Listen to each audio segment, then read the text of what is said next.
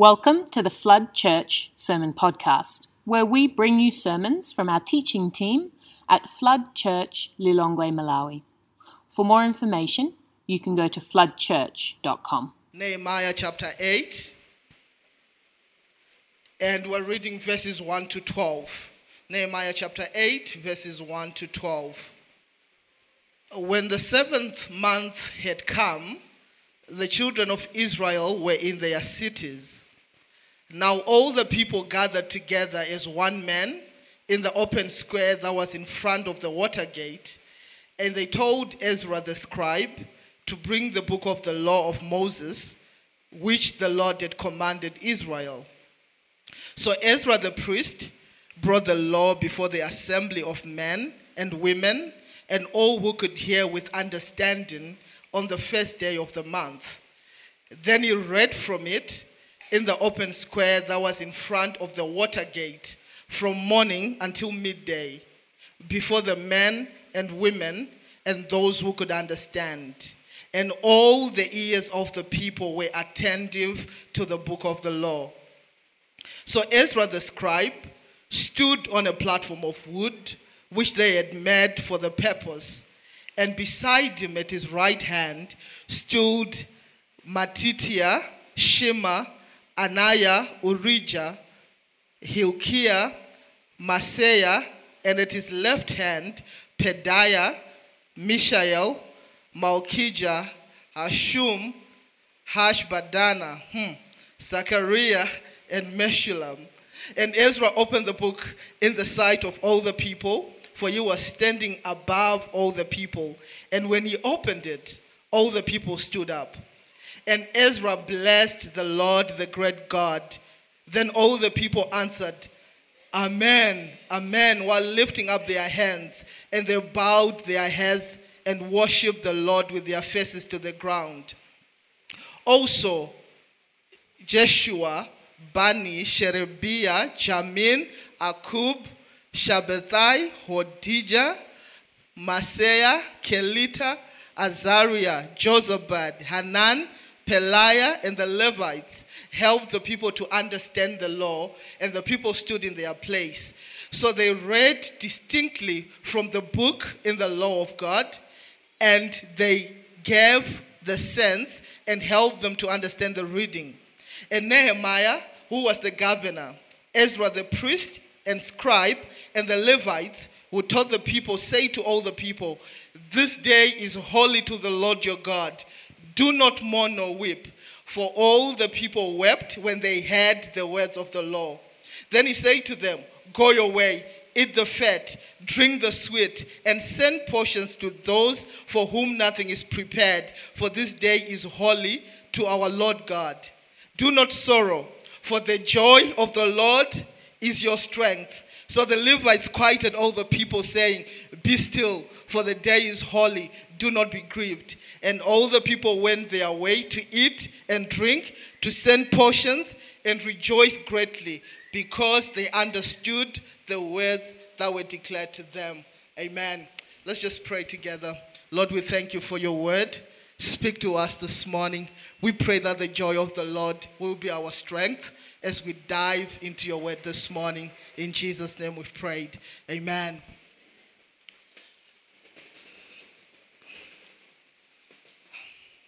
So, if you are looking for baby names, Nehemiah 8 is the chapter for you.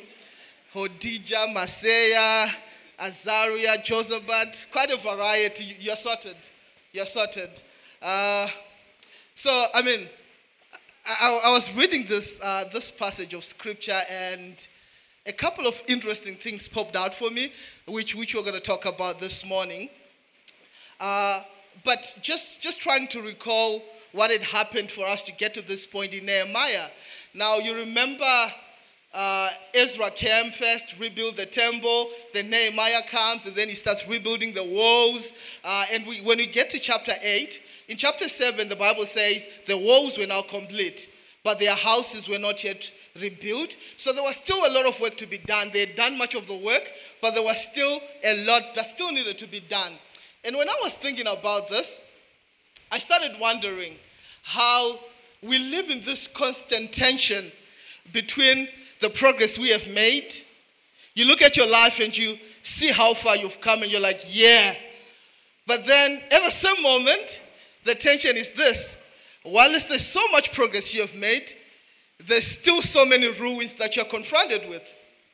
So this is where they find themselves. They've made so much progress. The wall has been rebuilt. The temple is there. But when they look around as well, their houses are still not built. They are still trying to adjust to this new land. Their relatives are back in Persia. Their families are still scattered apart. So there's still so much that is wrong, and so much good has happened as well. And isn't that the reality of our lives, how we have that tension where the progress is there, but still so much that we can point to which is not well. And I think it's important to always find that balance. And I think it's a healthy tension as well, because imagine if it was just one-sided and everything seems like, wow, this is how far I have come. I think when there is that balance whereby there is the great work that you can see and say, oh, wow, this is what God has done.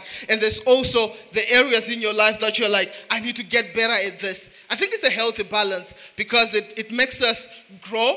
We become stronger as we navigate that tension. So these guys are here. That tension is there. They can see the progress, but they can also see the ruins that are still there.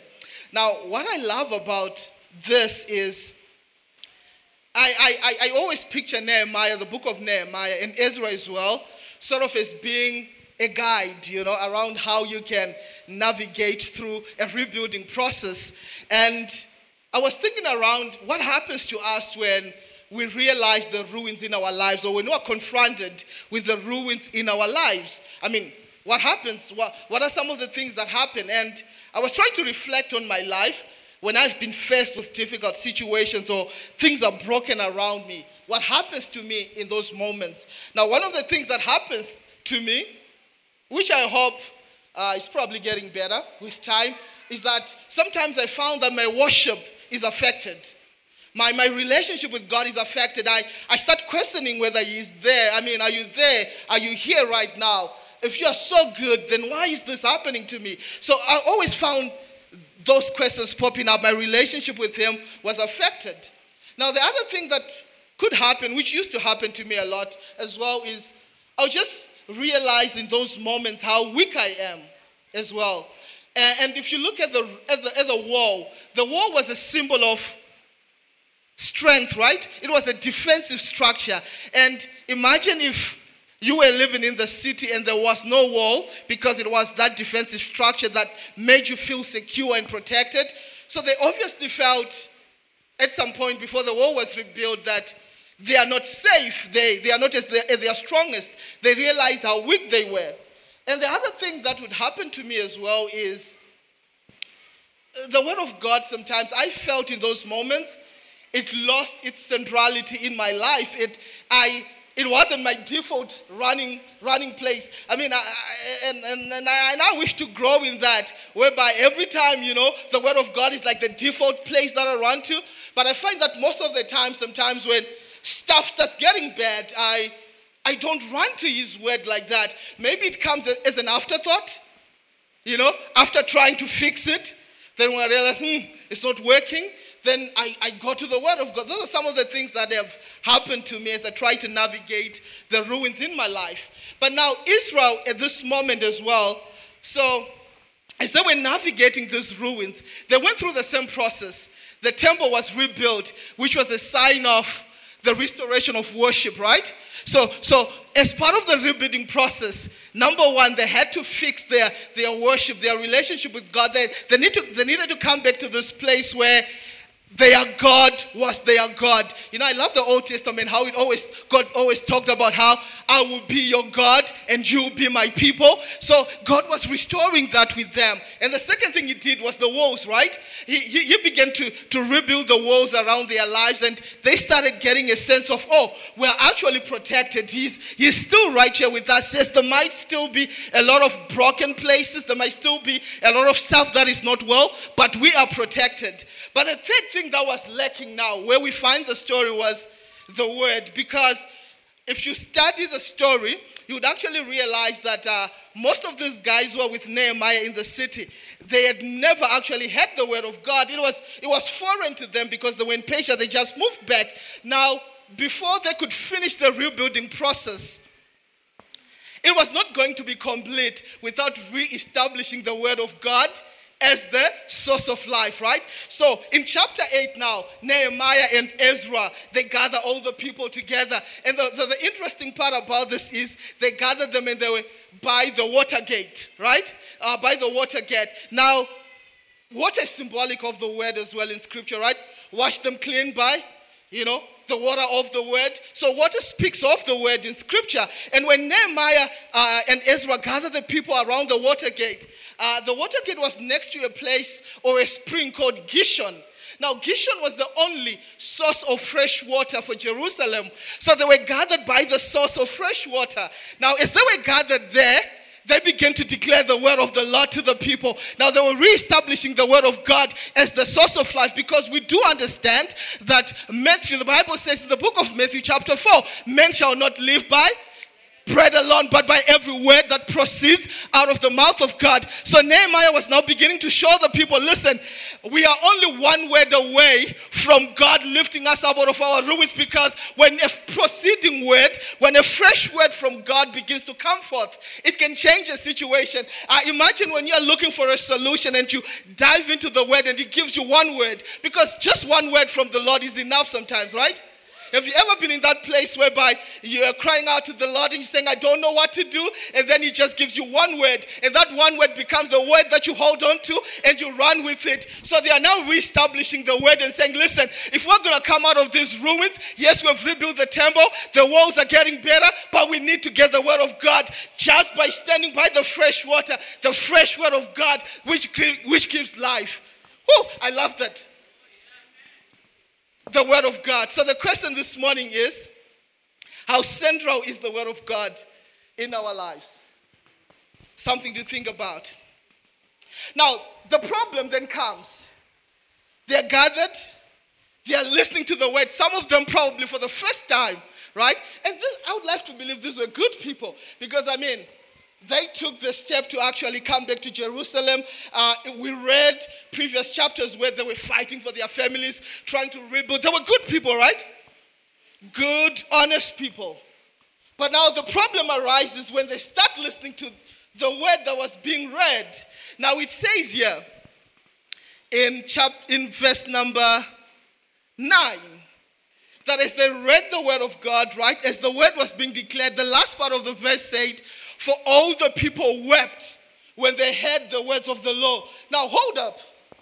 I thought the word of God was supposed to be a source of strength, a source of comfort, right? So what happens here? Now, the Bible is clear. It really gives us a clear picture about what was happening here, because they were reading the word of the law. They were reading from maybe probably the first 5 books. And have you ever read Leviticus and felt like, so working out here, right? No, all scripture is profitable, is good. But the problem here was this. When you are in your ruins, right? Oh, imagine this. Let me give this picture. You're getting ready to go out, and then you do your eyebrows, right? Then you go to the mirror. And when you look at the mirror, the problem with the mirror is it shows you what's going on. Right? And then it shows you that the bro is done the wrong way. Now, what happens after it shows you? There are 2 ways you can respond to it. Number 1, you can be so frustrated that you take out everything. I'm like, I'm done. I'm going out like this. The other option is you try to fix it, right? But the problem with the mirror is it doesn't come with a YouTube tutorial on how to do proper brows, right? So that's exactly what the law does. You see, the law requires, it shows you the standard, but it doesn't show you how to measure up to it. But then in this passage, I love this passage because it's a picture of grace appearing right there in the Old Testament. Nehemiah then stands up. He was quiet all along. And Nehemiah actually means comfort. And funnily enough, Ezra means help. So we have comfort and help. And I mean, if you go to the New Testament, I will send you another comforter. He is our helper. So we see the Holy Spirit popping up right here. And he says, hold up. No. It's not about what you're seeing in the mirror, the standard that you can't keep. Because Nehemiah stands up and then he says, listen, do not cry. Do not mourn, do not weep. This is a holy day unto the Lord. He is doing something. So grace appears in the picture. So I want to say to you this morning, it doesn't matter what the mirror is showing you when you look at your life and you discover the ruins and the patches that are there. Because the temptation at that point is, I need to fix this. I need to do my bro and fix it this way. But what happens most of the times when you try to do it ourselves, you mess it up even further. And grace appears and he says, listen, you don't need to do all of that. Just rejoice. Just rejoice because the Lord is doing something in your midst. And that's a word of encouragement this morning. How we can actually begin to find joy even in the midst of our ruins. Amen. So there are 3 ways that I want to share. Just 3 points.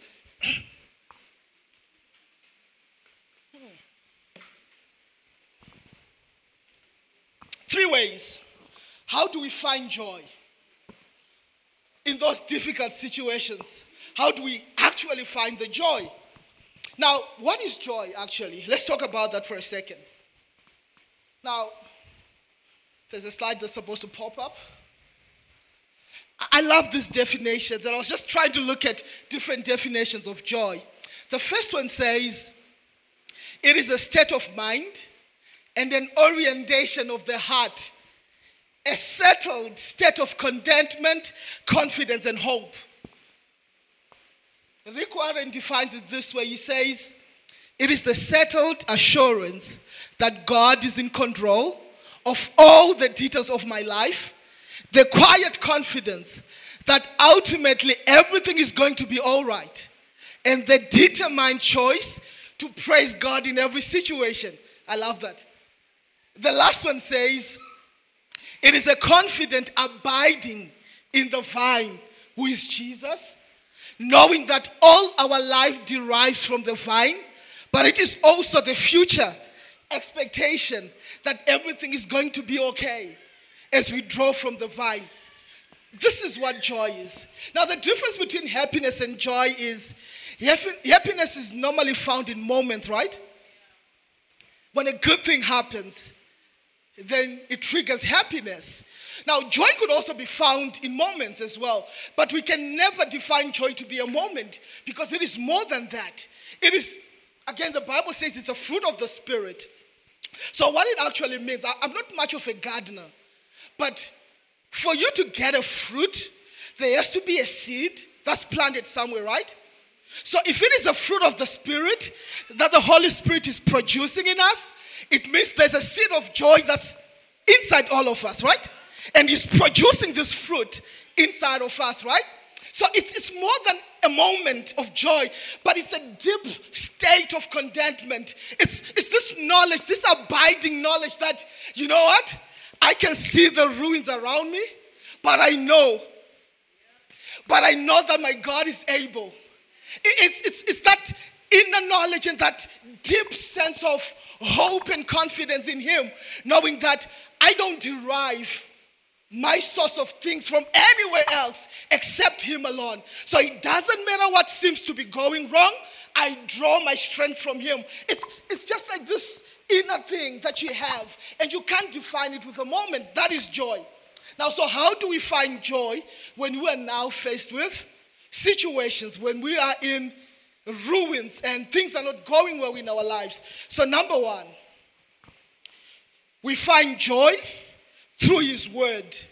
When we hear his voice in his word. Now let me clarify what I mean by this. Let's go to verse 9 again. Verse 9 says, and Nehemiah, who was the governor, Ezra the priest and the scribe, and the Levites who taught the people, say to all the people, this day is holy to the Lord your God. Do not mourn nor weep, for all the people wept when they heard the words of the law. Now, quick question. Have you ever been in that place where things are not well? In actual fact, let me give you an example of myself. There was a time when I went to college, first year of college, I grew up in a Christian home. Parents were elders. I started going to church when I was 2 weeks old. That's how churched I am. 2 weeks old, they were already carrying me to the temple. So I grew up, Bible study, church, even church cleaning programs. Like everything that happens in church was not optional. Like you would know that you won't find anyone else, but you will find the Chivhanga kids there. It was like that for me, right? Then I went to college. First year of college. First taste of freedom, right? And I was lost, man. I was lost. I couldn't find my way back. Fell into depression. And I remember one day, started having suicidal thoughts as well because I had done some pretty messed up stuff in those few months. And I'm at this point where I'm like, I'm ready. Jesus, take me home. So I remember one day I just walked out of my apartment. I was staying right in the middle of the city. I walked out of my apartment and I was weeping. So I was just sobbing. I don't know how I was crossing the roads, but I'd reached like rock bottom, like literally like rock bottom. So I walked into the street and somewhere along the way, some random man was sitting in a minibus, a driver of a minibus, a church minibus. I got to learn that later. He saw me from a distance crying, stepped out of the vehicle, and just came and hugged me. He hugged me for a very long time. Then he put me into the church office and, the pastor listened to me sob for 30 minutes because I couldn't say anything. And then he was just so patient with me, like, take your time, it's okay. It was beautiful. And God did a work in my life that day. But when I was in the middle of all that process, I started hearing so many voices that were speaking to me. The enemy, my friends, people that I thought were my friends, and everyone was trying to tell me what to do because I didn't know what to do anymore. And sometimes when we are in ruins or in difficult situations, it becomes hard to filter what voice is coming to you, right? Becomes so difficult. So sometimes we end up listening to the wrong voices, and we even get up. If it's a pit, it's kind of like you're digging it deeper and deeper, and it's becoming more difficult to come out of it. But in this instance, where this guy's head, because there was a voice that they were hearing here, right? The problem was they had Moses, and they missed the heart of Jesus, the voice of Jesus in it. Now, let me explain what this means. You remember in Luke chapter 9, Jesus is transfigured before his disciples, right? Moses and Elijah show up, and then Peter, being Peter, I like Peter, he's like me. Lord, it would be nice for us to build some camps around here.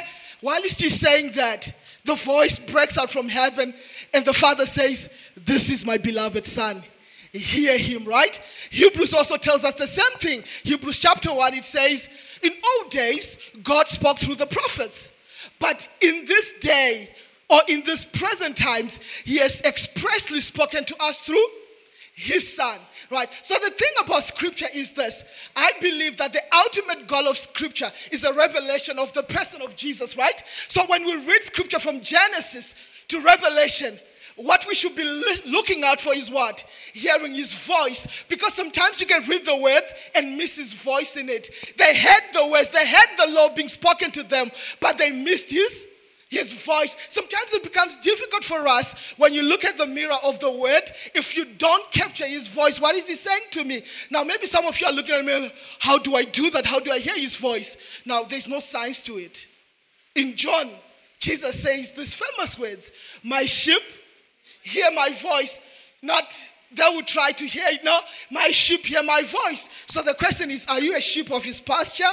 If you are, then you do hear his voice. So number one, we will find joy through his word when we hear his voice.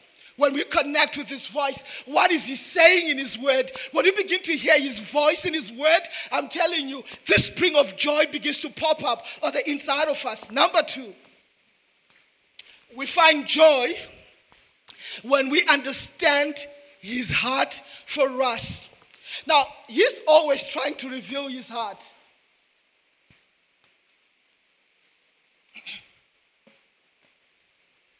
We find joy when we understand his heart for us. Now, I further got on to say, joy is unlocked in understanding. When we capture his heart and understand his love for us, we can't help it but rejoice. When we capture his heart and really get a sense of what he's saying to us, what his heartbeat is for us, what is the heart behind the words that we're reading, we can't help but rejoice. Because when we capture his heart, we begin to understand he is for us and not against us. We begin to understand that I might be in the midst of ruins, but I'm approved, I'm loved, I'm the pleasure of his eye. He takes pleasure in me. That is his heart towards us. So we can't help it but start to rejoice. We can't help it but find joy the moment we capture his heart. What is he saying to us? Now, when you capture his heart, you also begin to understand that he doesn't condemn you when you are in your ruins. He doesn't. What Israel did at that time, when they heard the word, they thought, he is not happy with us. This is the end of us. We're just not good enough. They missed to connect with his heart. But Nehemiah comes up and he rescues the situation. Then he says, hold up. That's not the whole point. The whole point of the law showing you of your shortcomings is not to show you that you are not loved, but it is to show you how much you need a better Nehemiah. And Jesus who shows up and he says, listen, I know how messed up it is. I know how things are not going well, but I love you the same. I want you to come as you are. The good thing about, you see, the law requires, but grace enables. Because when you tap into grace, he begins to enable you to become the person that you want you to be. So the law says to you, you're not good enough. Grace says, I know you're not good enough, but I can make you. Grace enables. So when we capture his heart, we begin to understand, right there in my ruins, I am loved. He's singing over us. Oh, I love the book. I love Songs of Solomon. Songs of Solomon is this beautiful picture of a lover who is singing over his beloved. And I sense that is his heart for us. He's always singing over us. He's always saying, you are my beloved. I love you. Even in your ruins, I love you. But I love you enough to take you out of your ruins. You see, because his love is not just to keep us in our ruins. No. He loves us enough that he will love us in our ruins, but he will take us out of our ruins as well. So when we begin to connect with his heart in his word, we have no option but to break out in joy. And lastly,